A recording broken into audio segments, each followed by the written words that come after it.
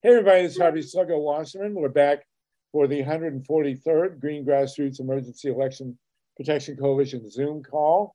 I guess today is probably the hottest day in the history of the human presence on the earth. They seem to be every day seems to be the next hotter day. I'm in New Jersey and it's hot. I wish I was where my background has me, but I'm not. We have a very full agenda today, with a lot of really terrifying things going on in the world, in addition to the incredibly hot temperatures we're dealing with. We're also dealing with a global nuclear crisis at Zaporizhzhia, and we're honored with HOWIE HAWKINS from the Green Party who's going to talk about that in the second hour. We'll also be joined by Linda Gunter, one of the great experts. The danger at Zaporizhzhia cannot be overstated. So we will get to that in the second hour. The absurdity of politics in Ohio continues to also be impossible to overstate. We have had the former Speaker of the House, and we're going to have Rachel Coyle on with us to talk about this. The former Speaker of the House has entered a federal weight loss program at one of the penitentiaries where he's been sentenced for 20 years, and we'll talk about that with Rachel. A lot of other stuff coming from Ohio, especially an attempt to essentially destroy the referendum process in Ohio, which is very, very serious. We want to talk about Julian Assange and the Evan Gershkavitz, who is being held in Russia, and the contrast between their programs. We talk about the contrast between the attention that's being paid to them, let's put it that way. I want to mention Jamie Raskin, who's made a major decision. We want to have a discussion of the weapons being used in Ukraine, which is a very big deal. And also, Mike HERSH is going to fill us in on an attempt to cut the military budget, which would be a welcome thing, not only for the planet, but for all humankind. And we want to scold the DOJ for fighting this youth suit to protect the environment. In the second hour, 6 o'clock Eastern, 3 o'clock Pacific, we're going to dive into Zaporizhzhia and the million tons of radioactive water that are sitting by the Pacific Ocean at Fukushima, which is absolutely terrifying. Pick your poison. I want to mention something about Oliver Stone and his horrendous movie. And we are hopefully going to be joined by Dr. Lisa Naj, who's going to explain to us some of the realities of the radioactive insanity that they want to put on the highways in Florida. So we have a very, very big, full agenda. We've got Carl Grossman with us, our great anti-nuclear hero. As I mentioned, HOWIE HAWKINS, the previous presidential nominee for the Green Party. And I believe in the next week or two, we're going to have the current frontrunner for the Green Party presidential nomination, which is Cornel. That's Cornel with one L West, who will be joining us hopefully in the next week or two. So Rachel Coyle, we'll go to you. Then we'll get to Ruth Strauss, who's having a meltdown on the Supreme Court. I understand that Clarence Thomas is coming out to California for a fundraiser, Ruth. So you'll be there and you'll tell us all about it. Let's start with Rachel Coyle in Ohio. Usually our segment in Ohio can be subtitled, "You Can't Make This Stuff Up." So Rachel, tell us what they're doing to gut the referendum process in Ohio, which is also going on in Florida, by the way. This is really of major import to our democracy, or what's left of it. And go ahead, give us the bad news from Ohio. Sure. So I'll start with some good news. Ohioans gathered over 700,000 signatures in just 12 weeks for abortion rights, to put abortion rights on the ballot this fall. And that is very, very exciting news. We only need about 400,000 valid ones in order to get on the ballot. So looking very good there.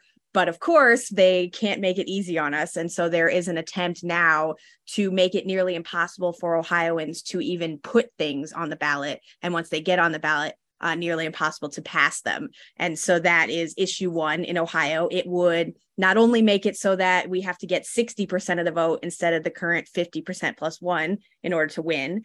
It would also mean that going forward, anyone who wants to collect signatures to put something on the ballot would need to get thousands and thousands more from all 88 Ohio counties, which is going to be pretty much impossible to do unless you are paid, which, our grassroots folks don't have the money to pay canvassers. So it really would be killing our citizen ballot initiative process in Ohio. So we've got a lot of things that we need help with, mostly just letting people know that this election is even happening, because they set it on August 8th, which is technically illegal in Ohio now. We aren't allowed to have August elections anymore for anything other than local financial crises, which this is not. So it's an illegal election, and they just said it recently, and most people don't even know it's happening. So a huge piece of this is letting people even know that there is an August election, and that all they need to do is show up and vote on one. There's only one thing on the ballot, which is issue 1. So I'm going to put something in the chat here, and it's literally just a way for anyone, no matter where you are, to make calls, send texts, write postcards to help us let people know that issue 1 is happening and that we need them to vote no. Another thing you can do is today is the last day to register to vote or update your registration in Ohio if you want to participate in that August election. So you can just, if you live in Ohio or know someone who does, make sure they check. And then early voting starts tomorrow. So you don't have to wait until August 8th to vote no. You can go and vote literally anytime between now and August 8th, and then get everyone else out to vote. Let me ask you an obvious question. Sure. Will the ballot initiative that would require all ballot initiatives to pass with a 60% vote be required to get a 60% vote to pass? No, it would not. If it passes on August 8th with 50% plus 1, it will become Ohio's law. It's just staggering. I think they put something in the air or the water in Ohio that is just, beyond poison. So we have on August 8th up until August 8th, a referendum that would require all future referenda to pass with a 60% vote. But this particular referendum only requires a 50% vote to pass. That is correct. And but I assume this is going to be challenged in court.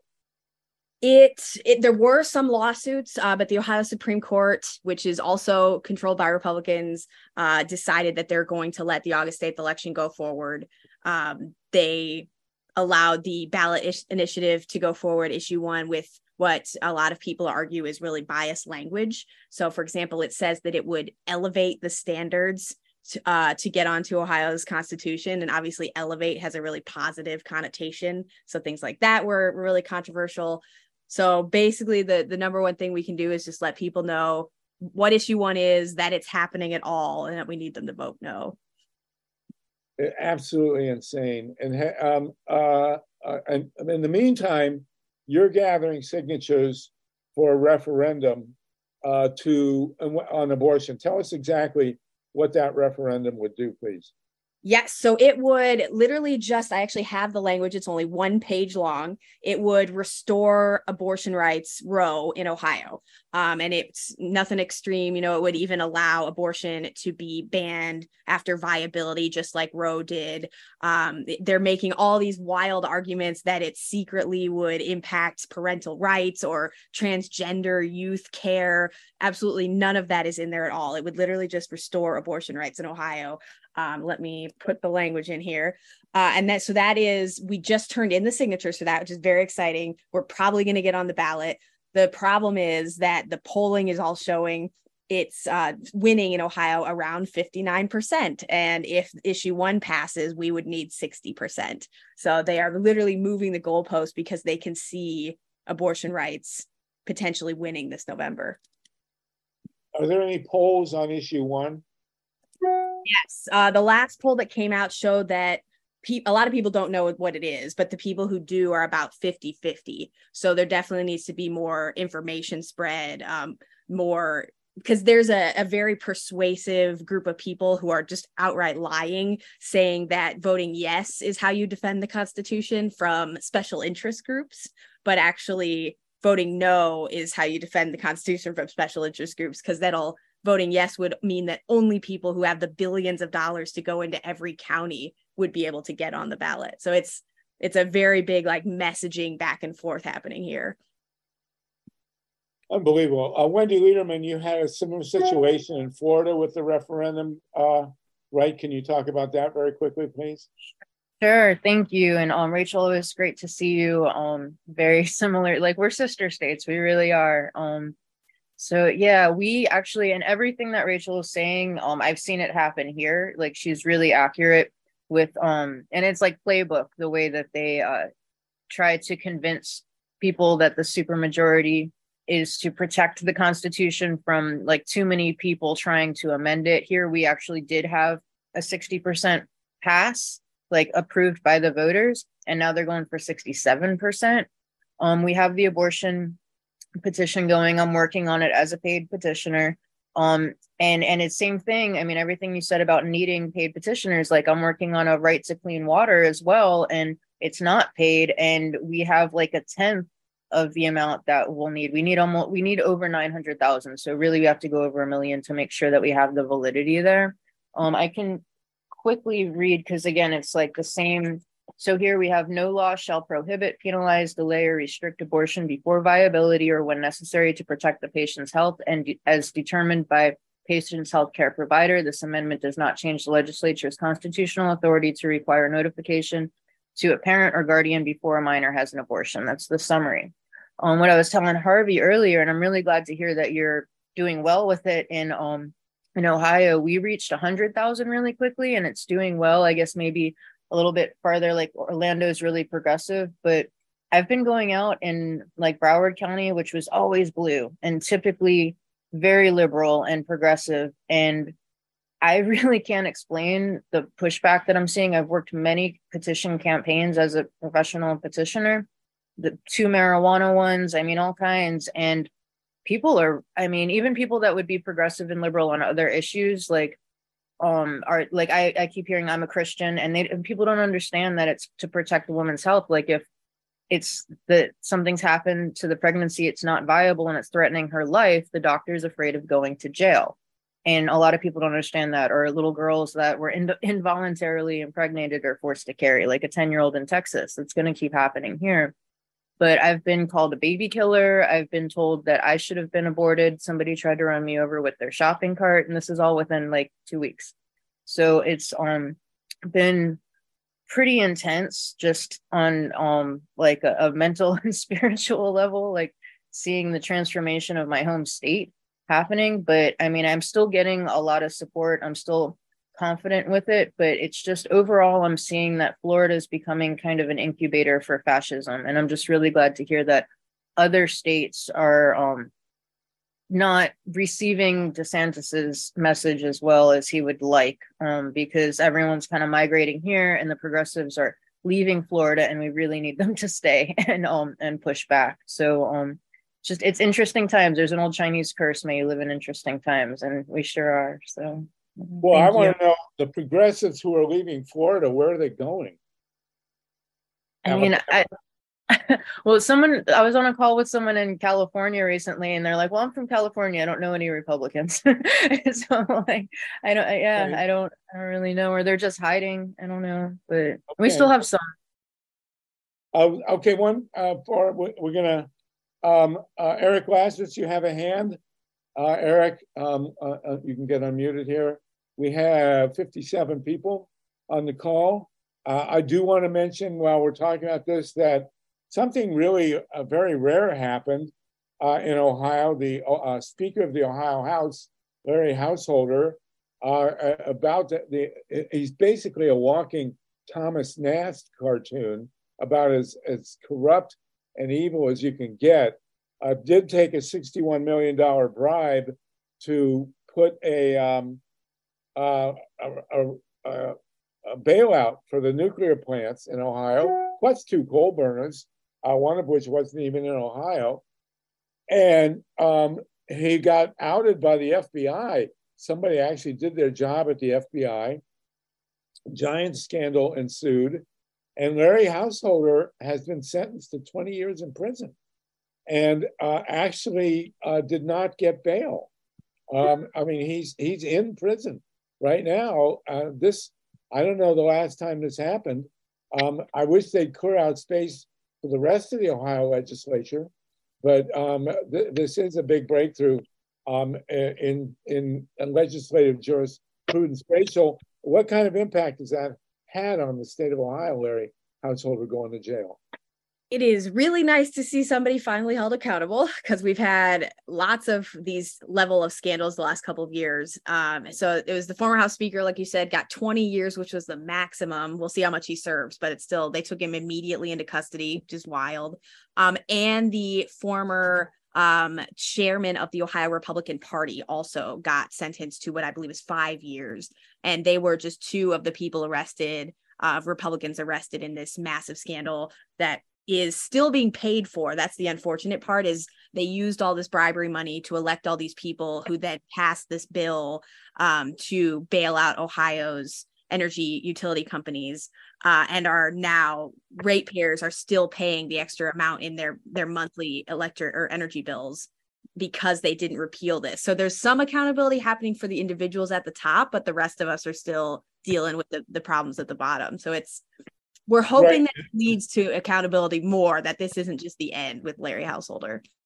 They also killed Ohio had a very good energy efficiency program, which they've gutted as well.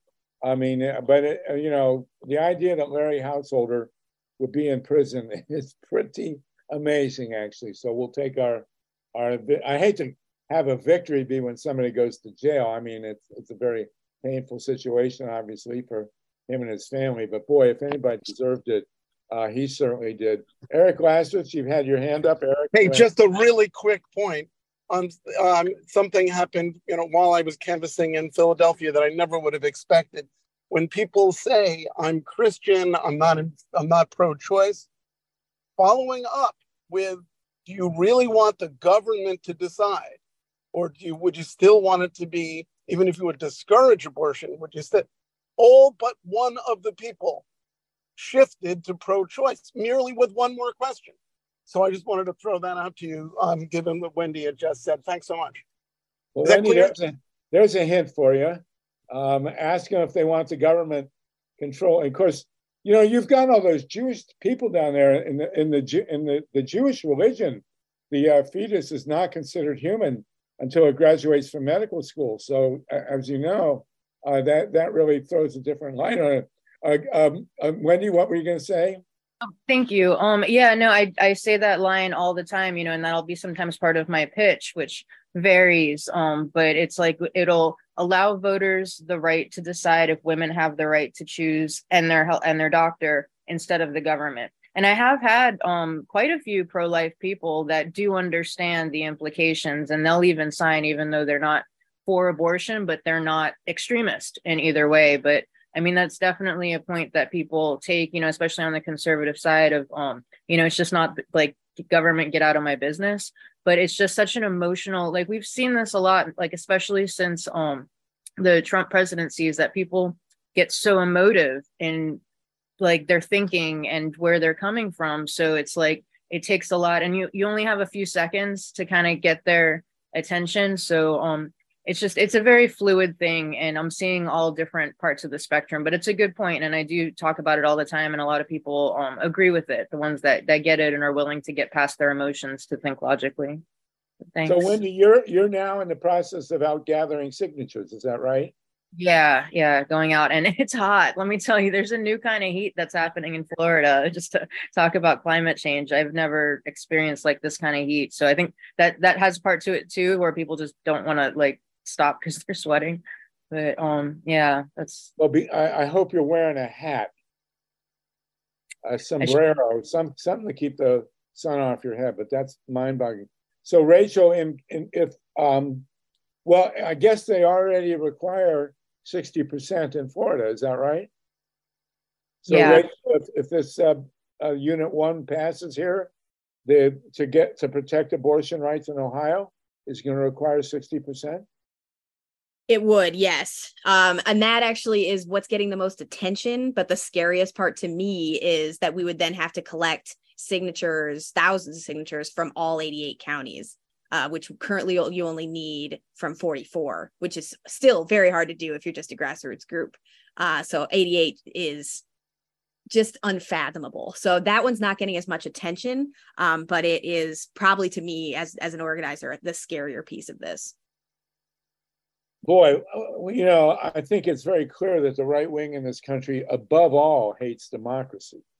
I mean, whatever their issues are, and that was Adolf Hitler's primary target as well, right up there with the Jews, was democracy. And here we are. I want to welcome David Saltman to the call. Len Finerman, good to see you guys. We've got 60 callers.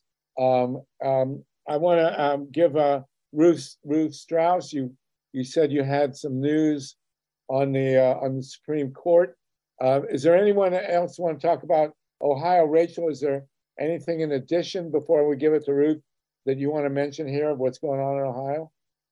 Only other thing is I'll put a toolkit in the chat. We had our big budget pass and it was cruel, but our activism got a lot of the worst stuff out. So I just want to show that, show folks what their activism actually accomplished. So there's a list of wins and losses, but the wins list is pretty long. So I'll put that in there for folks to look through if they're interested. Okay. And I got to say, you know, we have women with us from the two most, I think they're the most problematic states going on. I mean, it's really astounding. I guess you got thrown in Texas. I mean, and having lived so much of my life in Ohio, it's just really mind-boggling to hear what's going on there. And I've spent some time in Florida too. Justin LeBlanc, did you want to raise something, Justin? Go ahead here. We'll unmute you. Just for Ohio or Florida? This is more we can discuss in the next hour, but the thing that I wanted to bring up for energy was the solar energy industry of America has a map that shows large solar projects going in across the country, and Ohio seems to be one of the champions for all of that. So the people actually do care about safe energy for the people. Well, the other thing about energy in Ohio, we're going to have a really intense thing in the second hour, especially because of what's going on at Zaporizhzhia. But Ohio, the north coast of Ohio, the farmland along the lake is just perfect for wind power. And one sentence in the Ohio Code has prevented more than $4 billion worth of wind development in northern Ohio. It's beyond criminal, and they've managed to keep the windmills out of the lake too. But if you look at a wind map of the world, Lake Erie is actually one of the most intense wind zones in the world. But offshore wind within the last month has been given a green light finally off Martha's Vineyard and off New Jersey. So there have been some breakthroughs here with wind power. We'll definitely talk about that, as we will also revisit Oliver Stone's ridiculously miserable film on nuclear, but we'll get to that in the second hour. Thank you for raising that, Justin, and raise it again. Ruth Strauss, you want to give us your windmill here on the Supreme Court? Yes, and you just made me think of a wonderful quote that was given to me by one of my African-American transplant patients years ago. And she said, I was complaining about something about administration. And she goes, oh, girl, the devil, he stays busy. So anyway, you're going to have to compete, Wendy, for fascism awards with your neighbor, Tennessee. I heard this on Amy Goodman, nowhere else. Now, you can bet I'm going to be listening tonight to see if it's covered anywhere else. Okay, so Tennessee wanted to ban gender-affirming care. The state court said that they did an injunction. The circuit court has overturned that, and they're suing they've got the state attorney general is suing Vanderbilt University and some others under the concept of civil investigative demand, which I've never heard of. But since they couldn't really go after them because of HIPAA, although this is effectively it, they are accusing Vanderbilt of Medicaid fraud and insurance fraud, and therefore they are asking for all the personal records of people who have gotten and the doctors who have gotten gender affirming care, their emails, their complete medical charts. And when Vanderbilt asked for redaction, they were not granted it. And so now it's in the Sixth Circuit Court, which has said it's okay for them to demand all these things. You know where it's going. It's going to go to SCOTUS, and God knows what they're going to do there. But, you know, between that, affirmative action, and you can't use race when you're describing the Tulsa massacre, you know, fascism is here, and Wendy's right. So I just wanted people to know that. I learned this by calling Vanderbilt because I was just outraged. I mean, they are having to spend hundreds of thousands of dollars on this in legal phase that could go to medical research, scholarship for underprivileged people, capital expenditure. It's kind of expensive to run a medical school. So I wanted to bring that up because it is, like people say, and I'm going to finish, drinking out of a fire hose of how many bad things are going on right now with SCOTUS. So thank you. Well, I will say that, you know, I make a point of watching the news. I go flip from Fox to CNN to MSNBC and then to Wimbledon, but that's a different story. But there is a lot of talk now on the Hill about dealing with corruption at the Supreme Court. And, you know, Clarence Thomas has really led the way on this. And but, you know, John Roberts has been no piker on taking illegal whatever. And so we will see how this develops. But I think the pressure on the Supreme Court will be very interesting to follow over the coming years. And let's see what they do with this particular case. Thank you for that, Ruth. I want to, speaking of the media now, I do want to talk briefly. We have Vinnie DeStefano with us. I sometimes you get just really enraged, and there has been a lot of very sanctimonious coverage of the Russian imprisonment of Evan Gershkavitz, the Wall Street Journal reporter that Putin has thrown in jail. He's been in 100 days. That was the most recent hook. And I'm hearing these people pompously talk about press freedom, and nobody's mentioning Julian Assange, which is, you know, the exact analogy. Putin wants to arrest this kid in Russia, and we're all up hot and bothered about it. And then here's Julian Assange that we want to bring back and kill him. Vinnie DeStefano, what is the latest with Julian Assange, please? Well, Julian Assange, as you know, there was one judge of a 3-judge panel who issued a 3-page denial of the appeal against extradition. The appeal was over 100 pages of detailed legal arguments showing why it is absolutely illegal for Britain to extradite Assange because he is in threat of danger of losing his life, of being tortured, and also because it is a political extradition on the face of it. But the judge issued his 3-page report by himself, and he basically said, you wrote too much and it was too difficult to read, so I'm just going to say no. I know that sounds ridiculous, but if we were to bring Kafka back from the dead, he would look at this case, and if you ask him to describe it, he'd say, I'm sorry, it's too Kafkaesque even for me. Now, who said Kafka even died? I mean, when did that Yeah. Well, he's alive and living in the British court system. The issue of Evan Gershkavitz is unique in that this is a reporter who is in a war zone in the Russian in Russia. So it's very, very different from Julian, who has spent a total of 4 days in the United States decades ago decades ago, who is not a U.S. citizen, but is being tried for treason. That's a neat hat trick that I cannot figure out. But Harvey, you're absolutely right. The hypocrisy of Joe Biden getting up at the White House Correspondents' Dinner and saying, journalism is not a crime, unless you're Julian Assange, and then it is. Because the difference with Julian and again, Evan, and we stand in solidarity with Evan Gershkavitz. We don't believe he should be prosecuted any more than we believe Julian.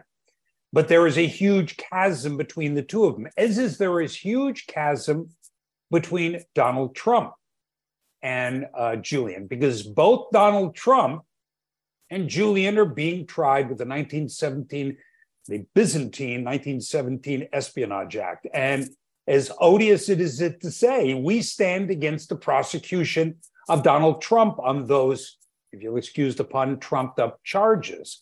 And you can charge him for a lot of things, but using the Espionage Act is horrible. This act should simply be repealed because at its core, whether you're Evan Gershkavitz or you're Julian Assange or you're anybody else, it is a law that is targeting journalism, but more importantly, it is targeting the concept of dissent. If you don't go along with right now the Democratic Party line, whether it's on the war in Ukraine or vaccinations or anything else, you are suspect. And the beautiful thing about the First Amendment is you have the absolute and utter right to be wrong.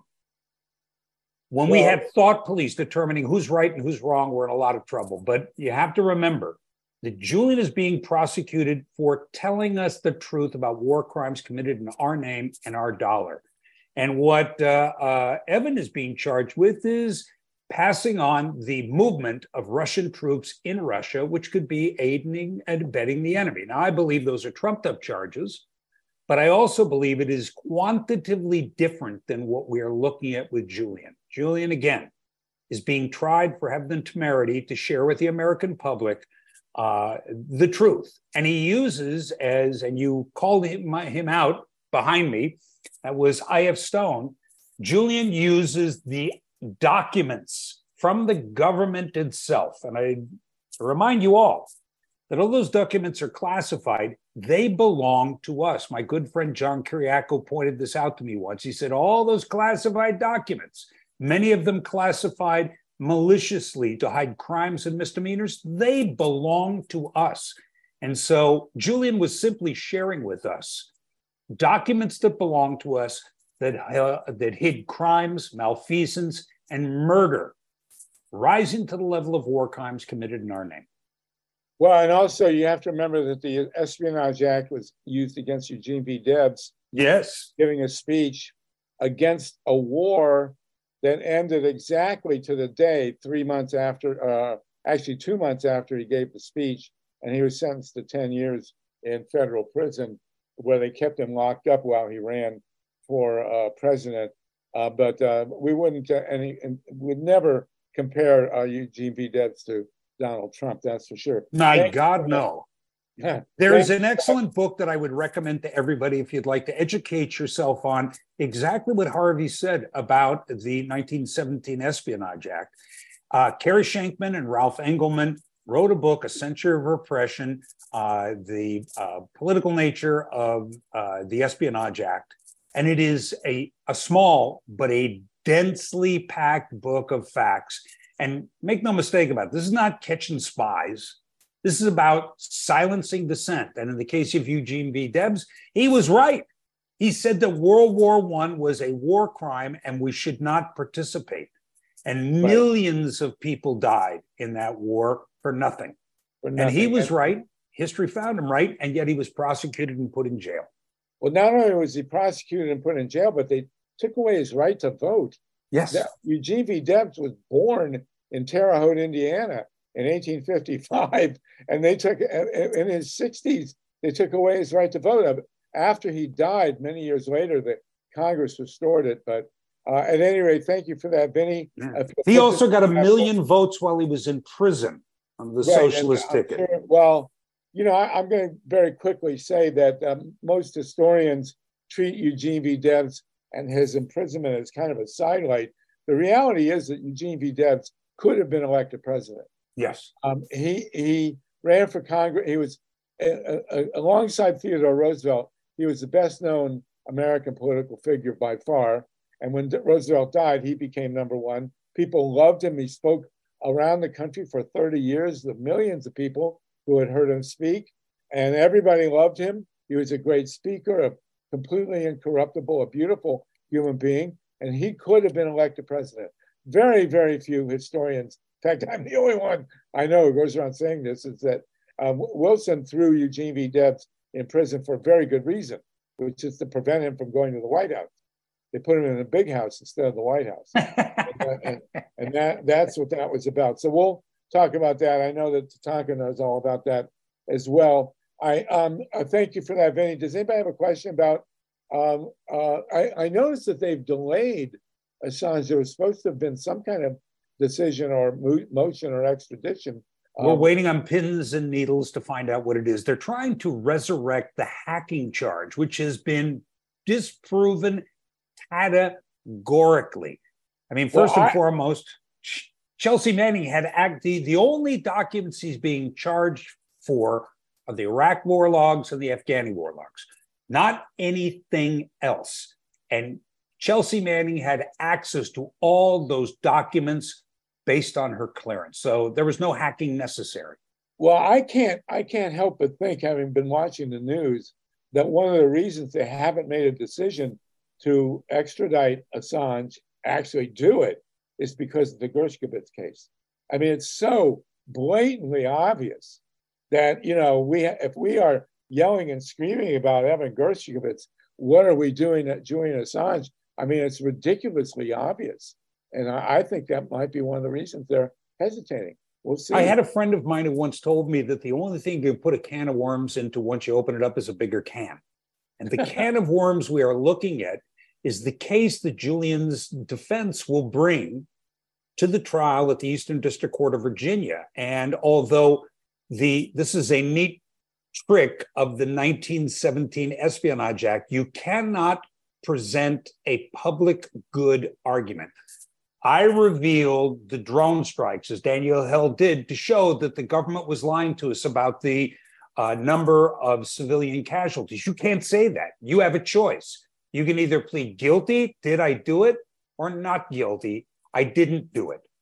And okay. All right, we'll see. Eric Lassus has a hand, and then we're going to talk with, we're going to mention Jeremy Raskin and talk with Mike Hersh. Go ahead, Eric. Eric, did you have a question? Yes. So, like, what specifically, what change would you want to have in the Espionage Act besides maybe this public good argument? Abolishing it. Get rid of it. Yeah, I hear you want to abolish it. So you're saying that it's perfectly okay that Trump sell national security secrets to whoever he wants. We don't need there to are have any plenty of ways it. You could Could prosecute you be a little him more otherwise. specific than abolish it? Let's be serious. Seriously, abolish it. You don't need the Espionage Act to prosecute Trump for doing what he did. I mean, it's completely... Okay, so what would still be illegal once you abolish it? Would it be illegal for him to sell national security secrets? I'm really confused what you're talking about.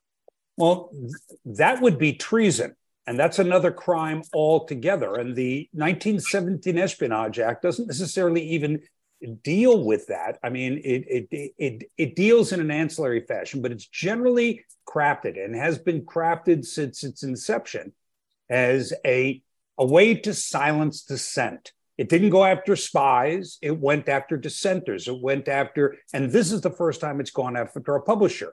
Now, Trump taking the documents broke other laws. Using those other laws to prosecute him would be a vastly more prudent way to approach this.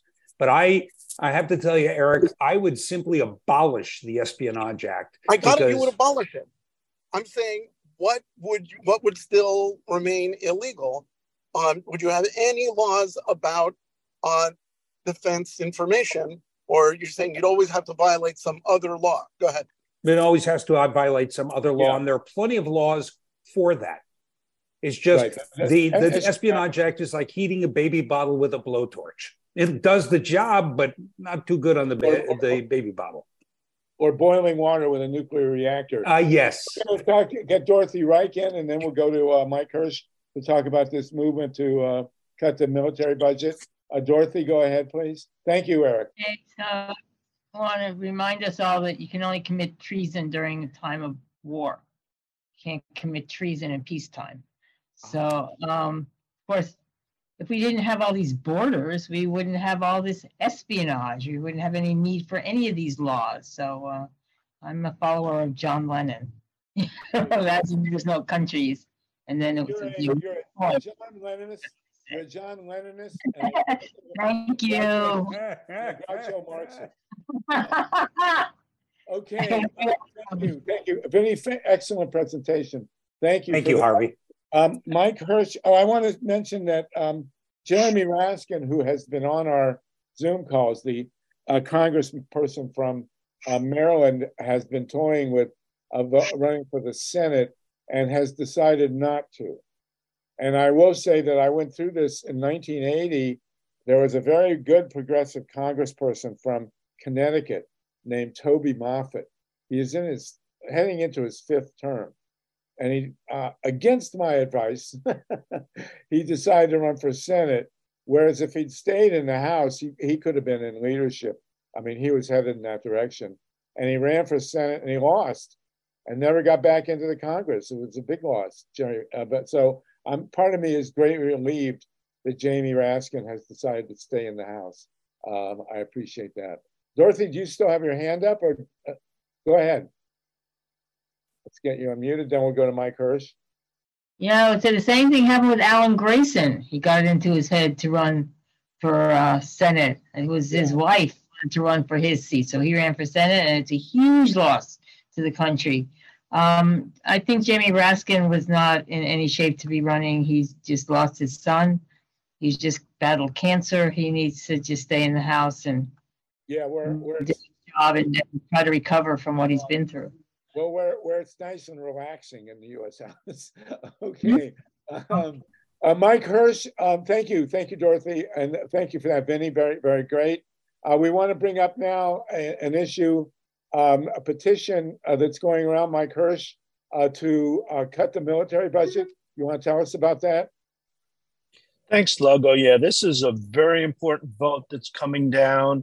As everybody on this Zoom probably knows, the Pentagon asks for a certain amount of money, and then the members of Congress load that budget that's already overloaded and bloated with more of these weapons programs and other miscellaneous spending, and we don't know what is even where most of it goes for, neither do they. They cannot pass an audit. So basically, just really to the point, we're asking people to contact their member of the House and tell them to support the amendment that's being proposed by Representatives Barbara Lee and Mark Pocan.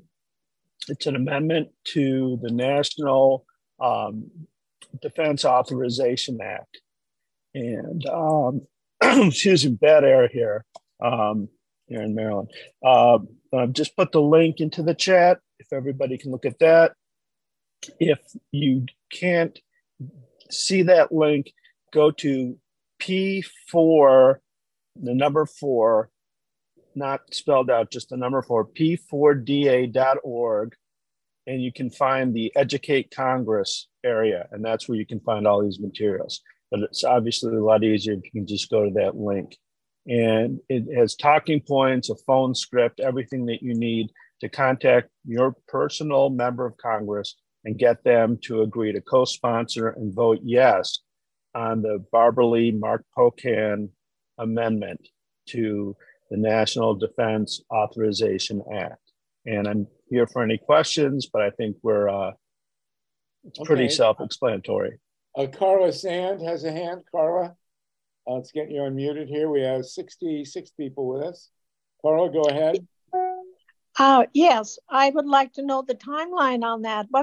When should we get those letters in? Today, tomorrow, next week? Do you have anything? And forget the Senate. Just go to our Congress people. I mean, our House people. Okay. Two excellent questions, and I'm glad that you mentioned that because I forgot to mention. We expect the vote to be sometime as early as tomorrow. We were thinking that it might even be today, but apparently it's taking them longer to get to that point. But by tomorrow at the latest, to make sure that you beat the vote, you don't want it to get there while they're voting and have them say, oh, now we know we should have done that. So thank you, Carla. And also we're focusing on the amendment in the House. We're hoping that there'll be amendments in the Senate the same kind of way, and that we'd be doing the same thing over on the Senate side. But for now, it's just the House. Thanks. Thank you. Thank you, Carla. Thank you for all that in the chat. Thank you for that. Let's hope we can finally get this military budget headed in the right direction, or rather the left direction. And since we're talking about this and we're getting to the top of the hour, one of the things that's been widely debated right now is this idea of sending cluster bombs to Ukraine. And, you know, it is mind-boggling to me. There are three classes of weapons that the United States, and this is not a debate about the war in Ukraine and the Russian invasion. This is the discussion about what are we doing sending these weapons. One is the cluster bombs, which are horrific and can be, I'd like my buddy Dave Saltman to discuss this a little bit. He's been a war correspondent and seen this stuff. One is the cluster bombs. One is the depleted uranium, which is in the shells, which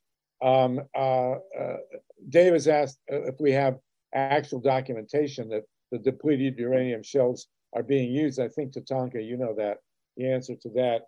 And then the other one is the mines, landmines. Barack Obama refused to sign the global treaty banning landmines. I think over 100 countries signed it. I saw some, you know, retired general that I think they have a factory where they produce retired generals for Fox News. And this guy said that, well, we have to have landmines in case North Korea invades South Korea again. Okay, what about when Canada invades the United States? So, you know, I mean, these three classes of weapons are being used over there, and we're giving them. I frankly am horrified by all three.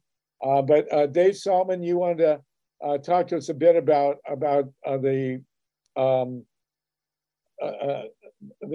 cluster bombs in particular. Dave? Wait, I gotta unmute you. Hold on. Wait, Dave. I see your lips moving, but we don't hear you. There you go. Okay. Okay. Actually, they are not cluster bombs. They're cluster munitions, which is a fine point. But if you're I used to cover the military, so this stuff has been beaten into me. A cluster bomb is delivered by an airplane. A cluster munition is delivered by packed into a 155 millimeter howitzer shell. And what the Ukrainians have now are the 155 millimeter howitzers, but the shells that they're sending over are conventional, which means that they explode when they hit the ground and they dig a big hole. And unless you're standing right in the hole, they don't kill anybody. Put it in words of one syllable. Now, my mother was a pacifist, and I'm the first to say war is a really nasty, piece of work. So if you're opposed to all weaponry and all wars, I get it, and I totally support that idea. And God help us all. If, like my father, who was not a pacifist, you think that, well, when it came to the Nazis, for example, no, I would fight back. Then you got to deal with what weapons are you going to use and what are they using. So as far as the convention against cluster weapons, so anyway, so these are cluster munitions. Cluster bomb, when you say that, it actually shows that you don't know what you're talking about. So don't say that anymore. Say, we hate cluster munitions, please. So the cluster munitions, the difference with them is they explode in the air and they distribute the charge over a much wider space. And whether I think that Biden has said something to the effect that, you know, it was a tough decision, but I think it was the right one. Most military strategists would agree with that, because this is the only way that we've discovered so far to deal with essentially what is World War I type trench warfare, which is the kind of warfare that's going on between Russia and the Ukraine. They're digging them, the infantries are digging themselves into trenches, and you know, they're lobbing ammunition at the other side. Neither Russia nor the Ukraine nor the United States, nor I think something like 78 other nations have actually signed the convention banning the use of these weapons. There's a lot of other countries that have, but it's by no means a universal. And basically the military strategic decision is, at the end of the day, there's no better way to deal with entrenched infantry troops. Plus, you mentioned minefields. Cluster munitions are basically the only way, at least from a munitions point of view, to clear a minefield. When you drop these cluster munitions into a minefield, all the mines go off because they're set off by the I think each one of these shells contains something like 88 little bombs, little bomblets. So it sets off a lot of mines.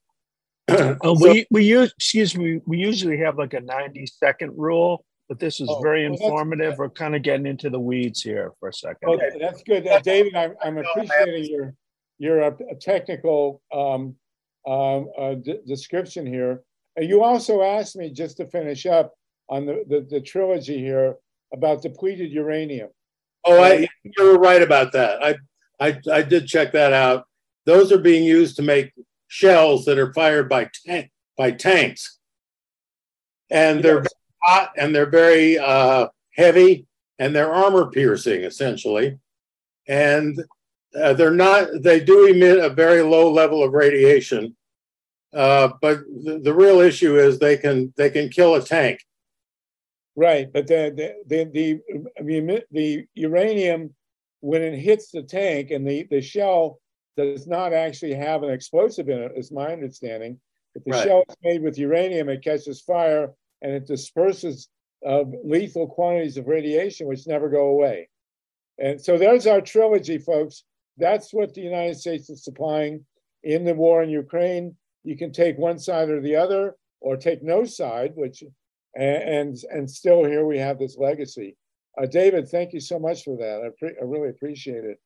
We'll talk about it in a minute. Yes. Can I just chime in and say that the depleted uranium that is plating the munitions aerosolizes, and it spreads a fine radioactive dust far and wide, and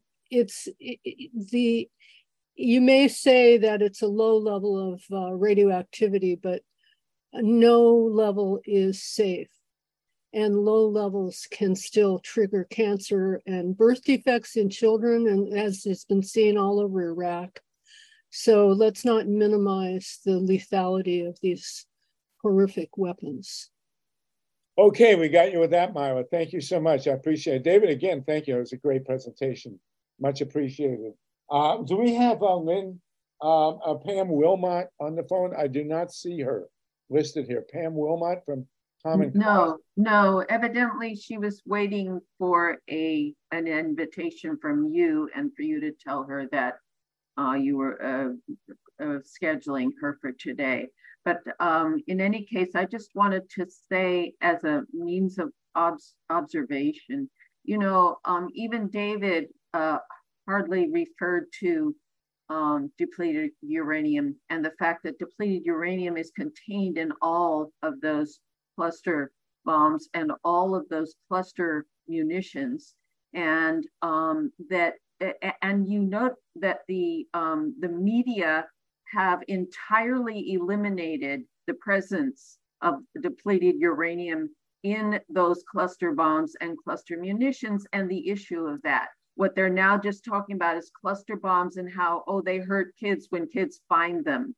They hurt, and as MYLA has said so well, they hurt thousands and thousands of people in Iraq. Every time depleted uranium is used in cluster munitions or in other weapons, it causes birth defects, it causes miscarriages, it causes cancer. It is, you know, when you have 88 little bomblets full of depleted uranium, that's a lot of uranium. That's all I had to say.